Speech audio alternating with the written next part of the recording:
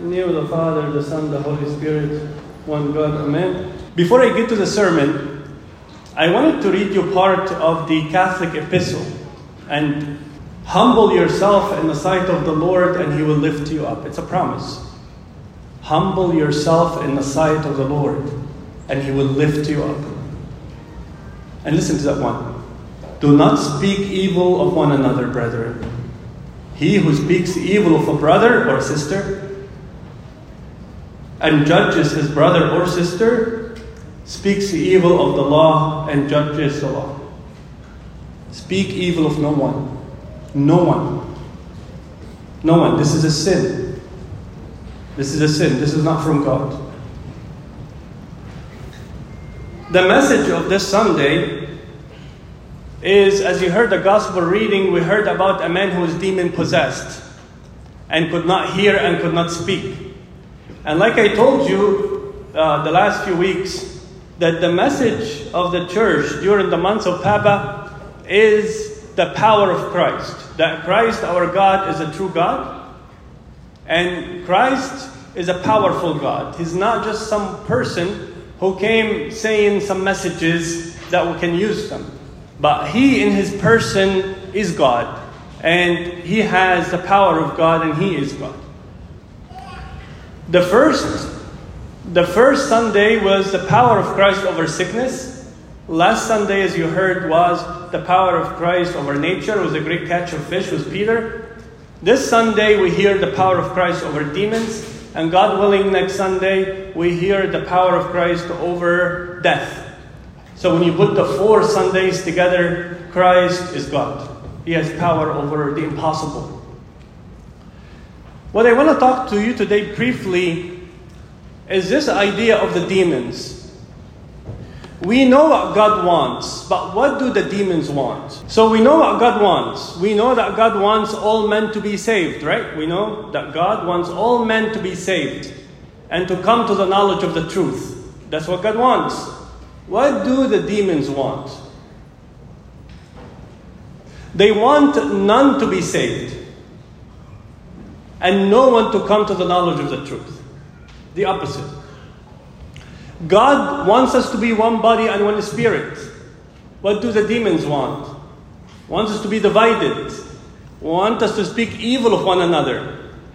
Want us not to humble ourselves in the sight of the Lord so He doesn't lift us up. This is real. The fact of the matter is, Christ had at least 16 encounters with the demons in the gospel. 16 encounters. And if the message of salvation took the time to write to us these encounters with the demons, we should watch out. Even when Christ taught us the Lord's Prayer, He said, make sure you pray this every day and deliver us from the evil one, from the demons, from Satan. Christ asked us to pray for our Heavenly Father, asking for that daily, for that protection from the evil one. The first thing I want to talk about is the demons are real, and Satan is real. There's a beautiful book by C.S. Lewis called Screwtape Letters. This book talks about things from the perspectives of the demons. How do the demons think when they're trying to make Christians fall into sin? It's a beautiful book. It's short. It's not long. I recommend all of us to read it, including middle school and high school age. And one thing that demons are trying to accomplish is they want us to think that they do not exist. Why? Why on earth would Satan would not want us to believe that he exists? Think for a second. If you know that you have an enemy, and St. Peter would tell us, be sober, be vigilant, watch out. Your enemy, the devil, is like a roaring lion going around trying to get you. But if you think that that enemy does not exist, he's not there, what's going to happen? Are you going to be sober? No. Are you going to be vigilant? No. You're going to be an easy prey. And that's exactly what he wants. Exactly what he wants. That's why a lot of people that follow Satan daily, Don't even think about him. Don't even recognize his existence. So the first thing is, Satan is real. And also, if you know in baptism, those who get baptized or those who attended baptism of others, we take the time to say, I renounce you, Satan, and all your works, and all your evil armies. And then I say, I renounce you, I renounce you, I renounce you. This is part of the baptism. And then I turn to the east and say, I believe in Christ my God, and continue on. So we have to know that our enemy is real, and he's trying to get us, just like St. Peter said. A lion that's roaring around trying to get you, and once he gets you, he's not going to let you go. You're his food. The second thing I want to tell you is that Christ our God is a powerful God. The demons are very powerful. They control this whole world with all its evil. So they're powerful. But their power is nothing in front of Christ and the sign of the cross. When we hear this gospel account, Christ asked this demon to leave that person and he left immediately. When we look at other accounts, for example, when Christ went to the region of the Gadarenes, and that man who was very demon-possessed, and then he was doing a lot of things that they couldn't control him. And then when Christ came, we hear that they begged him to go into a different host, or to cast the person into the water, into the ocean, the sea. But Christ did not allow them. And then when Christ asked them, who are you? They said, my name is Legion, because we are many. Imagine that. And Christ said, leave him right now. And then we know the story. They got into the herd of the swine, and the swine drowned in the sea.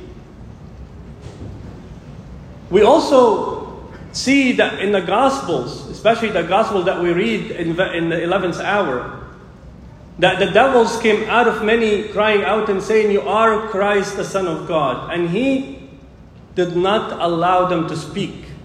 Did not allow them to speak.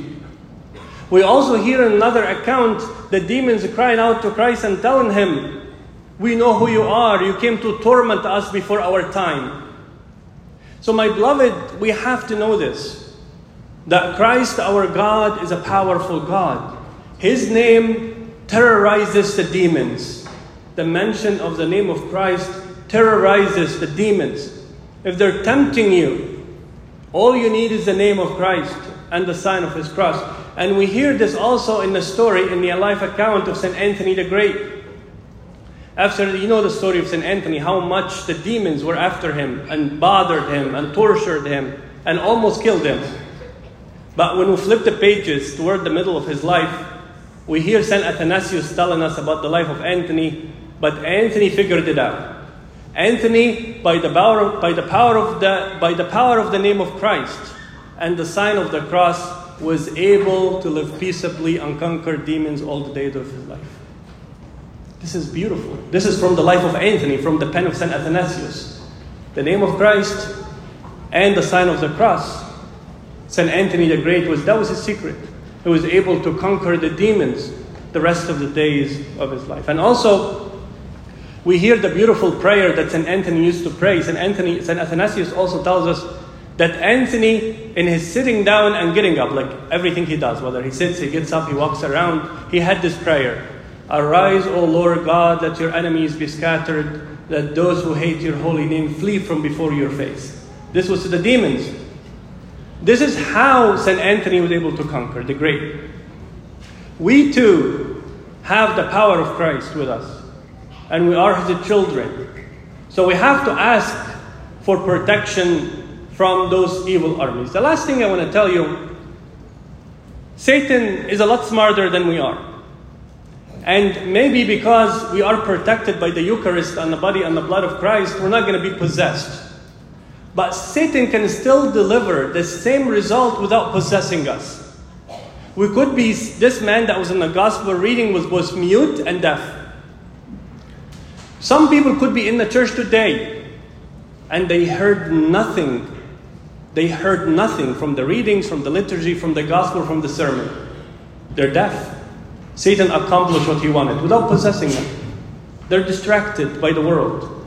Satan accomplished the same results. Some of us could be believers, but they would not speak about Christ anywhere. With their friends, with their families. The name of Christ and the stories that they read spiritually is never shared. So we're mute. The same result is accomplished without possessing us. That's why I repeat what I said before. We have to be vigilant and watch out for our enemy, the devil, who's roaring around to get us. Daniel, the prophet, in his prophecy, he spoke about the evil in the world. Nebuchadnezzar and Cyrus and all those people. But then the last 5 chapters of his book, he switched the gears and started talking about the demonic powers, the evil powers behind the evil in the world. So think about this. Some person who's causing division, some person who's, like we said, speaking evil of brothers and sisters.